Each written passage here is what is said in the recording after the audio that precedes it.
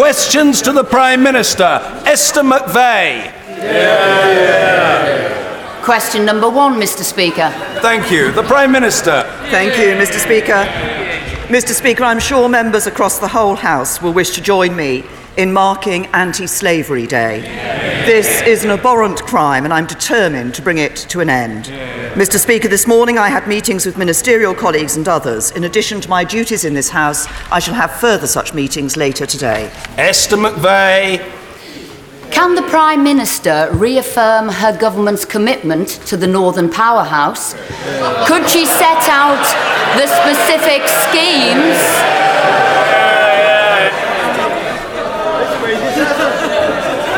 The Honourable Lady has never been silenced, and as far as I'm concerned, she never will be. Esther McVey. Thank you, Mr. Speaker. The importance of the North will be heard.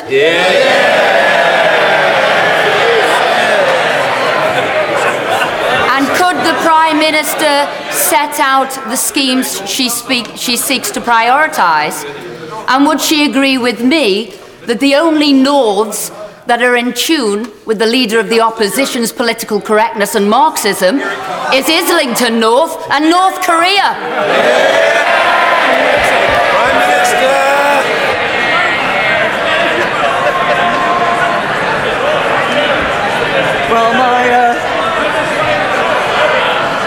Well, Order, we've got a lot of questions to get through and I want to hear the Prime Minister's answer. I ask colleagues to contain themselves. We've got 32 questions that I want to get through.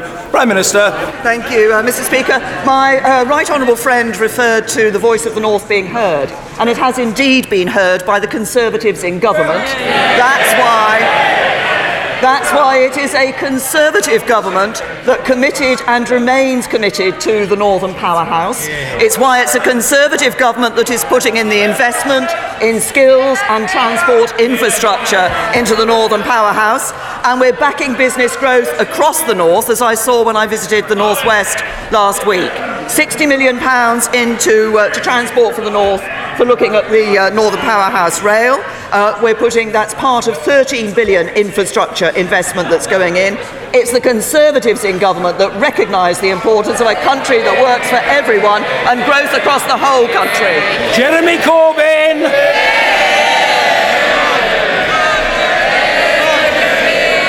Thank you, Mr. Speaker. I joined the Prime Minister in recognising Anti-Slavery Day and recognising that the slave trade was one of the most grotesque times in the history of this planet, and we must all be resolved to drive out slavery in any form whatsoever. I hope the Prime Minister will join me in expressing sympathy, solidarity and support for the people of Somalia following the horrific terrorist atrocity in Mogadishu last weekend.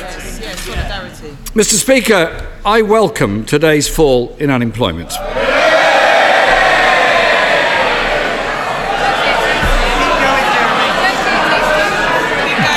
But, Mr. Speaker, the same figures show that real wages are lower today than they were 10 years ago. Most people in work are worse off. Does the Prime Minister really believe falling wages are a sign of a strong economy? Prime Minister. First of all, can I join the right honourable gentleman in expressing our concern at the terrible terrorist attack that took place in Mogadishu. As we know, it killed nearly 300 people and many hundreds were injured.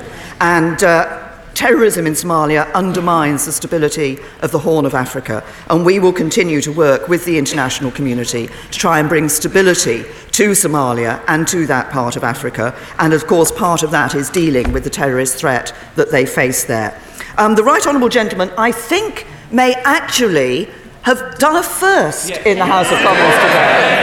Because I think it is the first time, certainly since I became Prime Minister, that he's actually welcomed a fall in unemployment. It is good news that more people are in work. It is good news that the unemployment rate is at is at its lowest level for over 40 years. That does mean more money being taken in wages by people to their families. And he asks about the cost of living, and I'll tell him what we've done in relation to the cost of living. 30 million people have been given a tax cut that's worth £1,000 to a basic rate taxpayer every year. We have given the low paid through the national living wage the highest pay increase for 20 years. And for those who take the full entitlement, doubling free childcare is worth £5,000 per child per year to every family. That's what we're doing to help people with the cost of living. Jeremy Corbyn! Mr. Speaker, I wonder if the Prime Minister could do a first and answer a question. The question I asked her was about falling wages. And this week, Mr. Speaker, Christine, a worker in a village shop, wrote to me saying this: "I am worse off. I cannot afford to keep my car, which I struggle to buy, on the road. I need my car to attend appointments, job hunt for a better position, and take my son to activities. We don't have a luxurious lifestyle, and we don't want one. We just want to feel secure." Mr. Speaker, when millions of workers are having to rely on the benefit system just to make ends meet, isn't that a sign not of a strong economy, but of a weak economy? Minister. I recognise that, like Christine, there are people in this country who are finding life difficult. I have recognised that since I came into this role. But that is why it is so important that government takes steps to help people with the cost of living, with the costs that they find themselves facing week in and week out. It's why the measures that I've just listed to the right honourable gentleman in tax cuts and national living wage are important. It's why it's important, for example, we've frozen fuel duty. We've ensured that we've taken some people who are the lowest paid out of paying income tax altogether. We are going to introduce an energy price cap. This is all about helping people with... Yes. It's all about helping people with the cost of living. But you can only do that if you have a strong economy, and you only get a strong economy with a Conservative government. Jeremy Corbyn! Mr. Speaker, people struggling to make ends meet, private sector rental evictions up, wages down, universal credit in a shambles. Is Christine wrong, or is she just an example of what it's like living in modern Britain? Mr. Speaker, last week I asked the Prime Minister to scrap the unfair charges on the Universal Credit Helpline. Today she's finally bowed to that pressure. But the fundamental problems of universal credit remain. The 6-week wait, rising indebtedness, rent arrears and evictions. Will the Prime Minister now pause universal credit and fix the problems before pressing ahead with the rollout? Prime Minister. Yes, it is absolutely right. But listen to the sentence.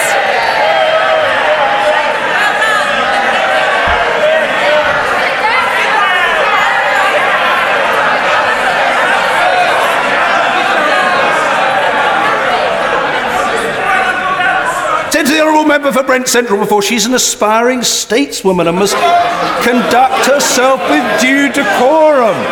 Calm.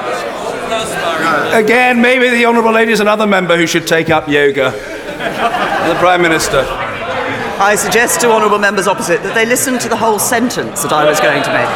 Yes, it is absolutely right that we have announced this morning that we are going to change in relation to the telephone charge that is made on people here.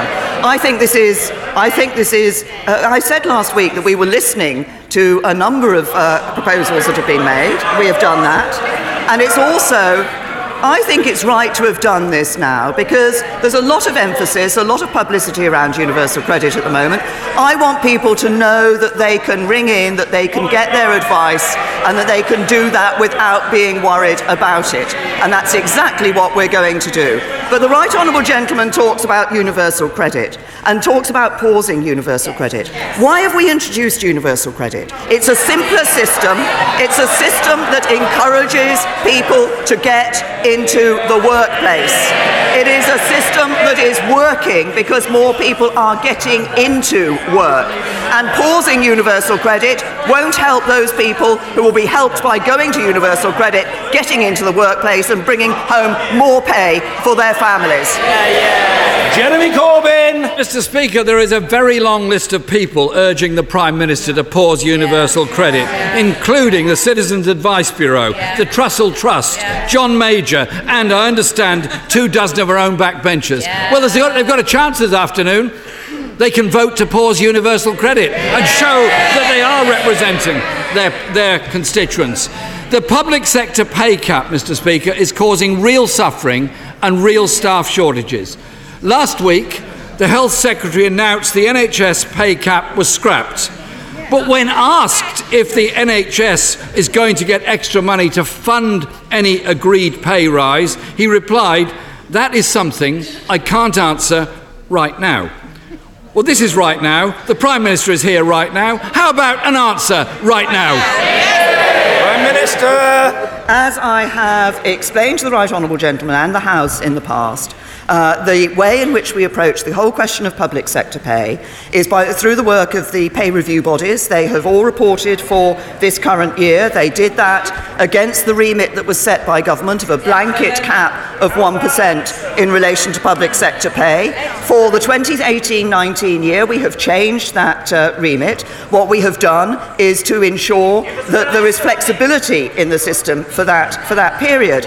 But perhaps I could just explain something else to the Right Honourable Gentleman, because I fear that for all his years in Parliament, there is one thing that he has failed to recognise. Government has no money of its own. Government gets money.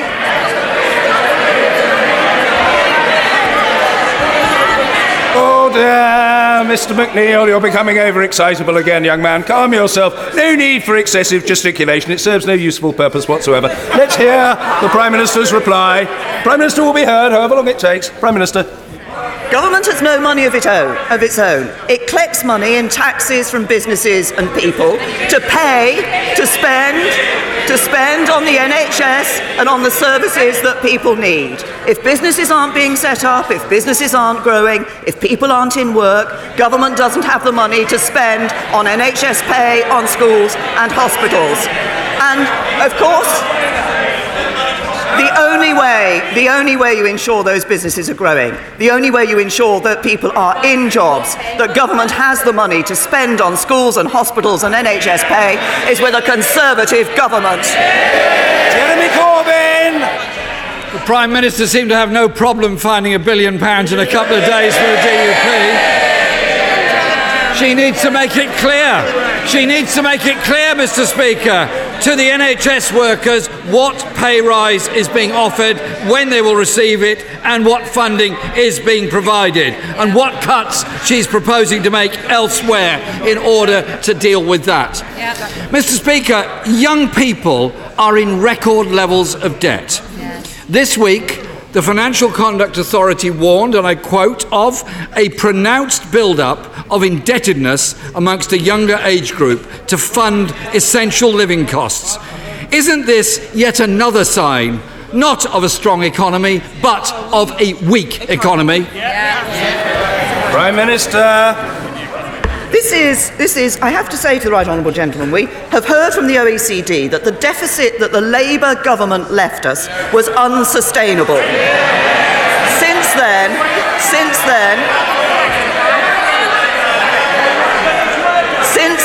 we have indeed found money for the people of Northern Ireland. We've also found, as I was explaining earlier, £20 billion to give a tax cut to 30 million people, and £38 billion freeze fuel duty. That's about helping ordinary working people day in and day out. And when it comes to students and young people and their fear about debt, there's one thing we know, and that is we shouldn't be racking up debts today like Labour proposed that those young people would have to pay off tomorrow. Jeremy Corbyn! Mr. Speaker, it's very interesting that she talks about what happened 10 years ago. Her former friend George Osborne said earlier this week, did Gordon Brown cause the subprime crisis in America? No. He went on to say, broadly speaking, the government did what was necessary in a very difficult situation. Mr. Speaker, under this Prime Minister, we have a weak economy. UK growth is currently the worst amongst the 10 largest EU economies.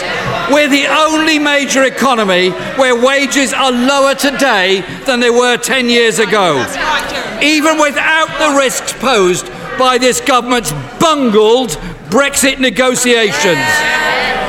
It's very interesting the Home Secretary is necessary to keep the two protagonists apart. Mr. Speaker, we now have weak growth, falling productivity, falling investment, falling wages. How does the Prime Minister have the nerve to come here and talk about a strong economy when the figures show the exact opposite? Prime Minister! I have to say to the right honourable gentleman, the OECD says about the United Kingdom, we have the most efficient, accessible healthcare system. Fiscal sustainability has improved. Important steps have been taken to improve educational outcomes. And jobs and earnings are good. That's what the OECD says about the strong economy under this Conservative government. The way to get a weak economy is to borrow £500 billion like the Labour Party is proposing. The way to get a weak economy is to ensure that you are promising spending after spending after spending, and people are going to have to pay for that. The only way you get money to put into public services, the only way we can give people tax cuts to help them with the cost of living, is to ensure we deal with the deficit, get our debts down, and deal with Labour's Great Recession, which put us into this position in the first place. Luke Hall! Thank you, Mr. Speaker. Following the rather flaccid response from the Leader of the Opposition, can I welcome the announcement that this government is scrapping the Universal Credit Helpline charges, a move which demonstrates that this government is supporting people who want to get up, work hard and get on in life. Can the Prime Minister now confirm that all welfare claim DWP helpline charges will be completely free to all claimants? I'm very happy to confirm that, and perhaps it's useful to be able to do that. My right honourable friend, the Work and Pension Secretary, announced this morning that we've taken that decision to change the Universal Credit Helpline to a free phone number. But I can also tell my honourable friend that by the end of the year, DWP will be extending free phone numbers to all of their phone lines. I think that will be welcomed and will be helpful to all those using them. And Blackford! Thank you, Mr. Speaker. Will the Prime Minister do today what our Brexit Secretary was unable to do in this chamber yesterday, and rule out a no-deal scenario on leaving the EU? Prime Minister! I can confirm that what we are doing is working for the best possible deal for the United Kingdom. But it would be irresponsible of government not to prepare for all possible scenarios. And that's exactly what we're doing. Graham Blackford. Thank you, Mr. Speaker. Can I point out that what our Home Secretary said yesterday, that a no deal is unthinkable? I agree with the Home Secretary. Exactly. Mr. Speaker, Brexit has contributed to a fall in the pound and a subsequent rise in inflation, squeezing household budgets. Folk are getting poorer in Britain today. It has been reported that government analysis shows that Scotland and the northeast of England would lose out from Brexit. The government responded to an FOI by saying that such analysis Well, Mr. Speaker, there is hilarity. Order! A government whip from Staffordshire is forgetting his manners. He's gesticulating rather noisily. He should calm himself. Let's hear Mr. Blackford. Well, Mr. Speaker, the government benches are engaging in hilarity. The reality is that the people in this country are going to pay an economic price for a hard Brexit. Mr. Speaker, the analysis from the government, which has remained secret, points out that people in Scotland and the northeast of England will suffer from a hard Brexit. What is the government's analysis of the impact, and what will be the impact? Order! I say to the Honourable Gentleman Helion and Yar, I know what I'm doing. I'm trying to help the Honourable Gentleman, but the Honourable Gentleman must help himself by asking a brief question. I think he has... Order! I think the Honourable Gentleman has completed his question. No? Well, a last sentence. Order! A last sentence, and it had better be very brief. A very last sentence, far too long. Come on, quickly. What is the government's analysis of the impact of Brexit on a no-deal scenario? Thank you. The Prime Minister. Can I say to the right honourable gentleman, he once again stands up and talks about the Scottish economy. He once again makes reference to, and there are issues like jobs in Scotland. I'm sorry that in his rather lengthy question, he did not make any reference to the fact that since 2010, nearly 250,000 more people in Scotland are in work. That is a result of the actions of this government. Now we're going to hear backbenchers. Backbenchers in this place must be heard. Mr. Martin Vickers. Thank you, Mr. Speaker.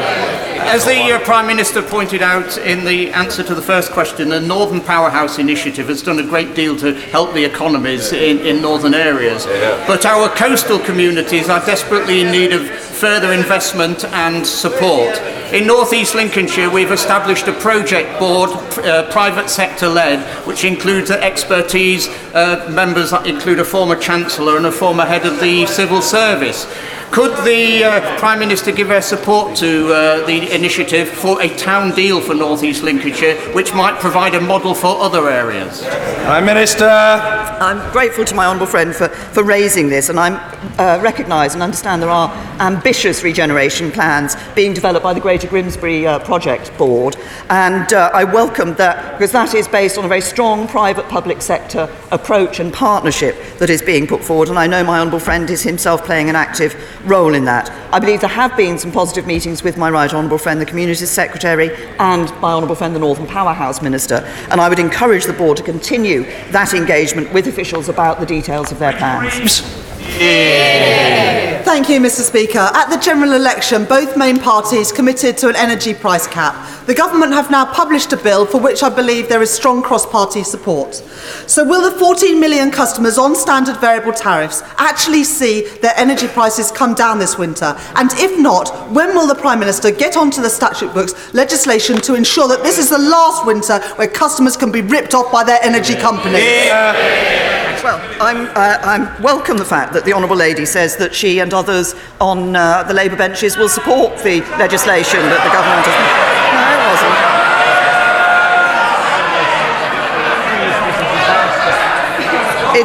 It is important that we take action to deal with the energy prices. The draft legislation will see those rip-off prices being capped for millions of households to all standard tariff customers, and while this will initially run to 2020, we will be able to extend it on an annual basis until 2023 on the advice of Ofgem. I think we've sent an important message to the industry. I would hope that they are actually going to make changes even before we get the legislation on the statute book. Fiona Bruce. Does the Prime Minister share the grave concerns which were expressed in this House yesterday, including by ministers, of the implications for the one country, two systems principle in Hong Kong at the recent refusal of the authorities there to disallow Ben Rogers, a UK national, entry? And will the Prime Minister confirm that the government will work with the Hong Kong and Chinese authorities to ensure that the democratic freedoms in the one country, two systems principle are honoured and preserved? Prime Minister. My honourable friend is absolutely right that we want to ensure that that principle of one country and two systems is preserved and it continues to operate. On the specific case and the specific issue that she has raised, my right honourable friend, the Foreign Secretary, informs me that the Foreign Office has raised this issue at various levels in relation to Hong Kong and China, and we will continue to do so. Margaret Greenwood. Thank you, Mr. Speaker, and I refer members to my register of interest. People in my constituency, many of whom work at Vauxhall's Ellesmere port plant, are devastated by the announcement of 400 job losses this week. PSA stated that clarity on the UK's future trading relationship with the EU was needed before the company would be in a position to consider future investment at Vauxhall. Cabinet ministers have plenty to say to each other about Brexit, but what has the government got to say to the 400 workers at Vauxhall Ellesmere Port who face losing their jobs in the run-up to Christmas? Prime Minister. Can I say to the Honourable Lady that, of course, we never want to see people in a position of losing their jobs, and support, if people do lose their jobs, support is there available to them through the DWP to help them get back into the labour market and to get back into work. We are in the process of a negotiation on Brexit. We will leave the European Union in March 2019, and we are negotiating for the best possible deal we can for the United Kingdom. We have also indicated that we want an implementation period after that deal has been negotiated to ensure that businesses don't face a cliff edge, that they can have certainty about the rules in which they're going to operate in the future. But if there is one thing that is certain, it is that we will leave the EU in March 2019. Sir Richard Bacon. Mr. Speaker, the Self-Build and Custom House Building Act is now on the statute book. It is a very good piece of legislation, Mr. Speaker. Could the Prime Minister confirm that the Community House Home Building Fund available last year for group housing projects is still available? Does she agree that providing service plots of land at scale is a good way to fix our broken housing market? My honourable friend has raised an important point, and I know that he has campaigned long and hard on this particular area of self-build, and of course has a great deal of expertise in it. And he's absolutely right. If we're going to fix our broken housing market, we do need to build more homes, and that's why we've made bold proposals in our housing white paper to make more land available to build homes faster, to give local authorities the tools they need. I had a round table with house builders and others earlier this week looking at how we can ensure that we unlock the potential of our housing market, and I'm sure my right honourable friend, the Community Secretary, will be happy to discuss the very specific issues that he's raised with him. With George. Thank you. Prime Minister, you said that universal credit is working. I wonder what you would say to my constituent, Fred, who claimed universal credit for a short time over 2 years ago and has been working ever since, but suddenly got a letter in August demanding he repay £366. Despite spending hours on the phone line, Fred was not told why he was being charged, and over £100 a month was taken out of his wages, meaning he incurred bank charges. Will you take personal responsibility to that no more claimants suffer injustice and debt as Fred has? I will take no responsibility for these matters myself at all, and the Honourable Lady will be advised on the protocol, but the Prime Minister may wish to respond. Well, as I've indicated, and the changes that have been made in relation to the phone line, but I repeat to the Honourable Lady, the evidence shows that on universal credit, more people are getting into the workplace than on job seekers' allowance. Universal credit is about helping people to get into the workplace and about ensuring that as they earn more, then they keep more of what they're earning, and that's exactly what universal credit does. David Tredynick. Is my right honourable friend aware of the wonderful work at Twycross Zoo in my constituency breeding endangered species? But is she also aware of the critical problem of the demise of African elephants who are being slaughtered at the rate of 20,000 a year? What is she going to do about banning ivory sales in London? Yes, my honourable friend raises an important point. First of all, may I commend those in his constituency who are doing this valuable work. We did earlier this month set out proposals for a ban on ivory sales that we believe will help to bring an end to the poaching of elephants, and that would put the UK front and centre of global efforts to end the global trade in ivory. I'm sure across this House people are concerned about this particular issue, and ivory shouldn't be seen as a commodity for financial gain or a status symbol. What we are proposing to do, I think, will make a real difference. Thank you, Mr. Speaker. Universal credit is not just a benefit for job seekers. It is for people in work to subsidise their low pay, for carers and for those that cannot work. My constituents in North West Durham have endured the brunt of austerity for many years. Now the DWP proposes to roll out the universal credit system in my constituency over Christmas, the toughest financial time for residents. My question to the Prime Minister is this: is the rollout a matter of gross incompetence or calculated cruelty? Prime Minister! The DWP has been rolling out universal credit. As it has done so, it has been listening to people about the concerns that have been raised. I'm pleased to say that we are seeing a much better performance from the DWP. It's no good the Honourable Lady shaking her head. The figures show that the performance in terms of getting payments to people on time has increased substantially.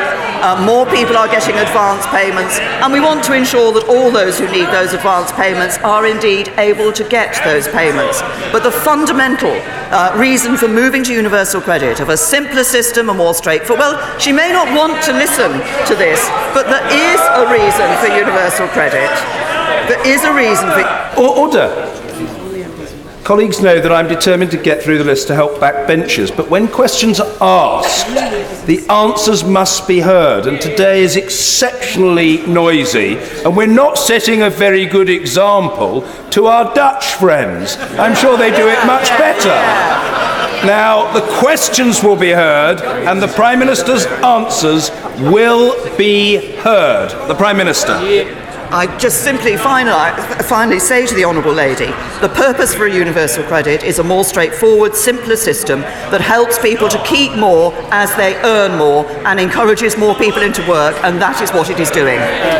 Victoria Prentice. Mr. Speaker, it's great to have the Prime Minister back in her usual fine voice. Will she join with me in encouraging members of the House who themselves have demonstrated what good voices they have, in encouraging them to hold events for Singing for Syrians in their own constituencies? The situation on the ground in Syria gets ever more desperate, and I'm sorry to say that the Hands Up Foundation, who do great work, have an ever-increasing list for prosthetic limbs. The Prime Minister. Can I first of all say to my honourable friend that I think we all recognise the desperate situation in Syria, and that's why we continue to be proud of the record that we have as a country for the humanitarian aid that we have given to Syria and to the refugees from Syria, and that's 2.46 billion that's been committed since 2012, which is our largest ever response to a humanitarian crisis. But I'm very happy to join my honourable friend in encouraging members of this House to support the Singing for Syrian initiative and the various events throughout the country. This is another important initiative focused, as our humanitarian aid is, on helping those people who are in a desperate situation in Syria. Lillian Greenwood. Speaker, Notts Fire Service tell us sprinklers save lives. Nottingham City Council plan to retrofit sprinklers in all their high-rise blocks, but this government won't provide a penny to support them. After Grenfell, the Prime Minister promised we cannot and will not ask people to live in unsafe homes. How safe would she feel living on the 20th floor of Pineview or South Church Court in my constituency with one staircase and no sprinklers? Prime Minister. First of all, say to the Honourable Lady that much has been said in this House since the Grenfell Tower fire about the issue of sprinklers. There are a number of aspects that have to be looked at in relation to the safety of tower blocks, and it's not the case that sprinklers is the only issue that needs to be looked at or can be addressed, or the only solution to ensuring the safety of those tower blocks. And in relation to the expenditure by her local council, it is of course up to the council to make the decisions about what they wish to do. But we've been very clear that discussions have taken place with the DCLG and local authorities on this. Courts! Thank you, Mr. Speaker. The mental health of our servicemen, women and their families is rightly gaining the attention it deserves.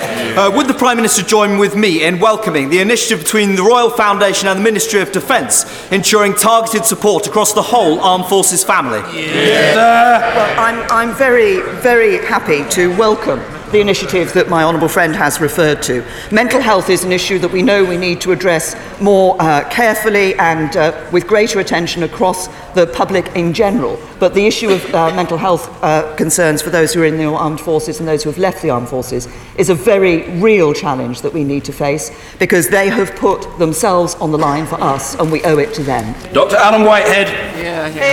Major Southampton Housing Association tells me that 65% of their tenants who are on universal credit are now in major rent arrears averaging £700, hampering the association's ability to get on with building new houses.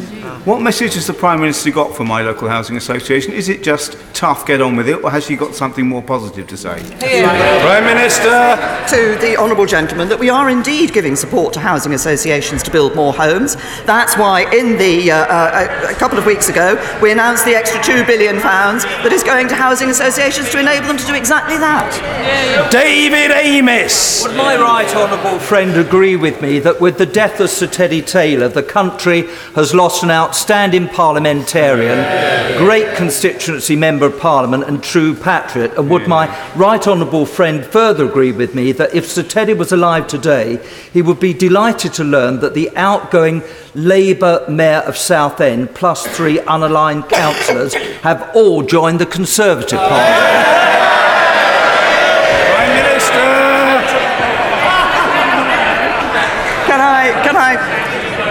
Can I first of all join my honourable friend in recognising the great contribution that Sir Teddy Taylor made in his time in this House, standing as Member of Parliament for different seats, but of course including the Southend seat. Although I do have to say to my honourable friend, one of my abiding memories of Sir Teddy Taylor is the number of times we had to evacuate Portcullis House because he'd set the fire alarm off by smoking when he wasn't supposed to in his office. But I'm very pleased to welcome the former Labour Mayor and the unaligned councillors who have now joined the Conservative Party. We welcome them to the Conservative Party and look forward to working with them. Julie Cooper. Thank you, Mr. Speaker. Government failure to fund schools adequately is hurting children in my constituency. In Lancashire schools will lose £40 million worth of funding and 828 teachers by 2020. Can the Prime Minister explain to me how this is going to help raise standards and aspirations? Prime Minister. I'll tell the honourable lady what is helping with standards and aspirations. First of all, the fact that this government is putting record funding into our schools. And secondly, the reforms that we have brought about in our education system that mean already that over 150,000 children are at good or outstanding schools in the honourable member's area, an increase of nearly 40,000 since 2010. More children in good or outstanding schools, that's what this government is providing. Mr. Speaker, earlier on this year, I opened a state-of-the-art manufacturing training facility at Braintree's Further Education College. On Friday, I opened a new training centre for CSS, a family-run business. Now that unemployment is at record low and employment is at record high. Will the government commit to supporting both public and private sector trainers to increase productivity in the British economy?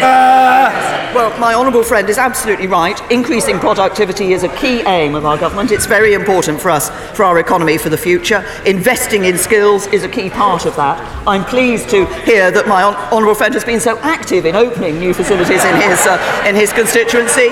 But the changes we're making in supporting FE colleges and the new T-level skills, T-levels, and the emphasis we're putting £500 million into technical education will all help to increase the skills levels of young people in this country.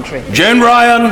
Thank you, Mr. Speaker. The Trust for London's latest poverty profile shows that levels of homelessness in Enfield have risen by 82% in the last 2 years alone, and the eviction rate is the highest in the capital.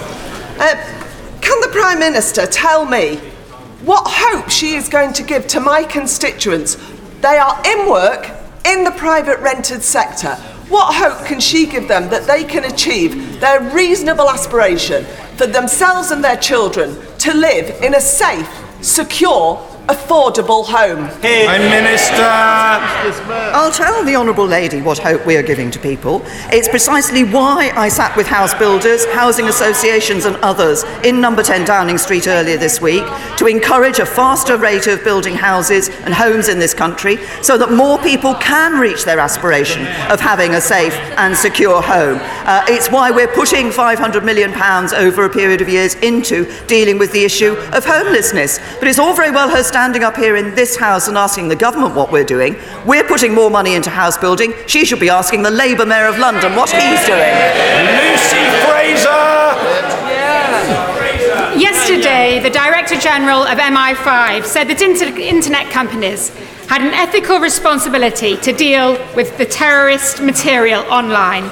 The Prime Minister has previously indicated that if they do not meet this challenge, she will consider regulation.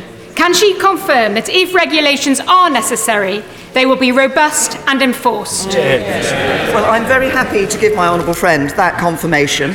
But I also, before we get to that stage, very important work has been done by my right honourable friend, the Home Secretary, with the tech companies to ensure that they've come together, they've formed a global forum that is looking at how they can deal with this terrorist material on the internet. It is a real issue that we need to address. I was pleased with President Macron and Prime Minister Gentiloni at the United Nations General Assembly in the margins this year to hold an event there are representatives of, I think, over 70 countries and representatives of all the major tech companies dealing with exactly this issue. We need to work together, but I want those tech companies to recognise their social and moral responsibility to work with us to do something about this. Nelly! Thank you, Mr. Speaker. Does the Prime Minister notice I am wearing a red card in my pocket today? She will be aware that the honourable member for Moray is not in his place. Indeed, he is in Barcelona doing his other job, today of all days. What signal does she think this sends to hard-working members of the public who are expected to turn up for their day jobs or face sanctions? Order. I trust the honourable Order. I trust the honourable gentleman notified the member for Murray in advance of his intention to raise this question. He did. I'm grateful to the honourable gentleman for that confirmation. The Prime Minister. I have to say to the honourable gentleman that I think the constituents of Moray will be very pleased that they have a Conservative Member of Parliament who is seeing their interest in this House. And I can say to the honourable gentleman that the Scottish Conservative members are doing more for the interests of Scotland in this Parliament than the Scottish Nationalists have ever done. Mr. Spencer, what's the matter with you, my dear fellow? You eat home-produced food, you're a very respected farmer, you're normally of a most taciturn disposition. I don't know what's come over you. Perhaps you should go and have a rest later. You must cheer up. Cheer up. Mr. Philip Davis. Mr. Speaker, along with the SNP, the Labour Party have said that they will not accept no deal with the EU under any circumstances at all. That means they will pay whatever final bill the EU demands, and accept any conditions that they insisted upon. Does the Prime Minister agree with me that nobody with even an ounce of common sense would enter into a negotiation by announcing that in advance? And does she agree with me that the stance proposed by the Labour Party and the SNP is not a negotiation, it's a capitulation? Prime Minister! My honourable friend has put it very well indeed. You don't enter the negotiations by taking the stance that the Labour Party and the SNP have taken, because as my honourable friend says, that their rejection of a no deal means that they would accept a deal at any price to the British taxpayer, whatever the damage that would do to our economy, and we will not do that. David Crosby! Skilled job losses at British Aerospace in Lancashire, and more at Vauxhall in Ellesmere Port, redundancies at Alstom in Preston and Monarch in Manchester. So what's happened to the Northern Powerhouse? Has its battery gone flat? And will the Prime Minister recharge it like she quite rightly did in Northern Ireland? Prime Minister. Gentlemen, as I indicated to my right honourable friend, the member for Tatton, the government is committed to the Northern Powerhouse and is indeed putting money into the Northern Powerhouse to encourage the economic growth there, particularly through the money we're putting into infrastructure. There are a number of cases, as he has raised. Of course, the issue of Vauxhall was raised by one of his honourable friends earlier, and we're continuing to work with Vauxhall throughout the process to do all that we can to protect United Kingdom jobs, as we have done with BAE and as we are doing with others. But what matters is that we ensure we have the economy that can see more jobs being created, and 3 million more people are in work today than were in 2010. Andrew Selous. Respectful and committed family relationships reduce poverty, improve well-being and help the government to live within its means, and are a key part of a country that works for everyone. So will the Prime Minister implement the proposals in the recently published Family Manifesto? Well done. Prime Minister. I thank my honourable friend for his question on this issue, and he is absolutely right. And we are, of course, looking at what more we can do to ensure that we do see those stable families, which has the benefits that he has said. And this is an issue on which my honourable friend has campaigned since he came into this house, and I welcome the valuable contribution that he's made on this issue. Last but never forgotten, Mr. Dennis Skinner. Is the Prime Minister aware that INEOS, the fracking company, have been accused in the Bolsover area on the Oxcroft estate of creating a massive deterioration in the water supply run by Severn Trent? Will she, as Prime Minister, investigate this matter and call upon INEOS to halt the process whilst the investigation takes place? Prime Minister. I say to the honourable gentleman, he's raised an issue which, of course, I'm sure will be properly looked into, but underlying this is the question of ensuring that we are able to get a secure and safe supply of energy into the future, and that's why the fracking is continuing. That's why we're supportive of the shale gas exploration. There are opportunities there for the United Kingdom, but I'm sure he's raised a particular issue which I'm sure will be looked into appropriately. Thank you. Order.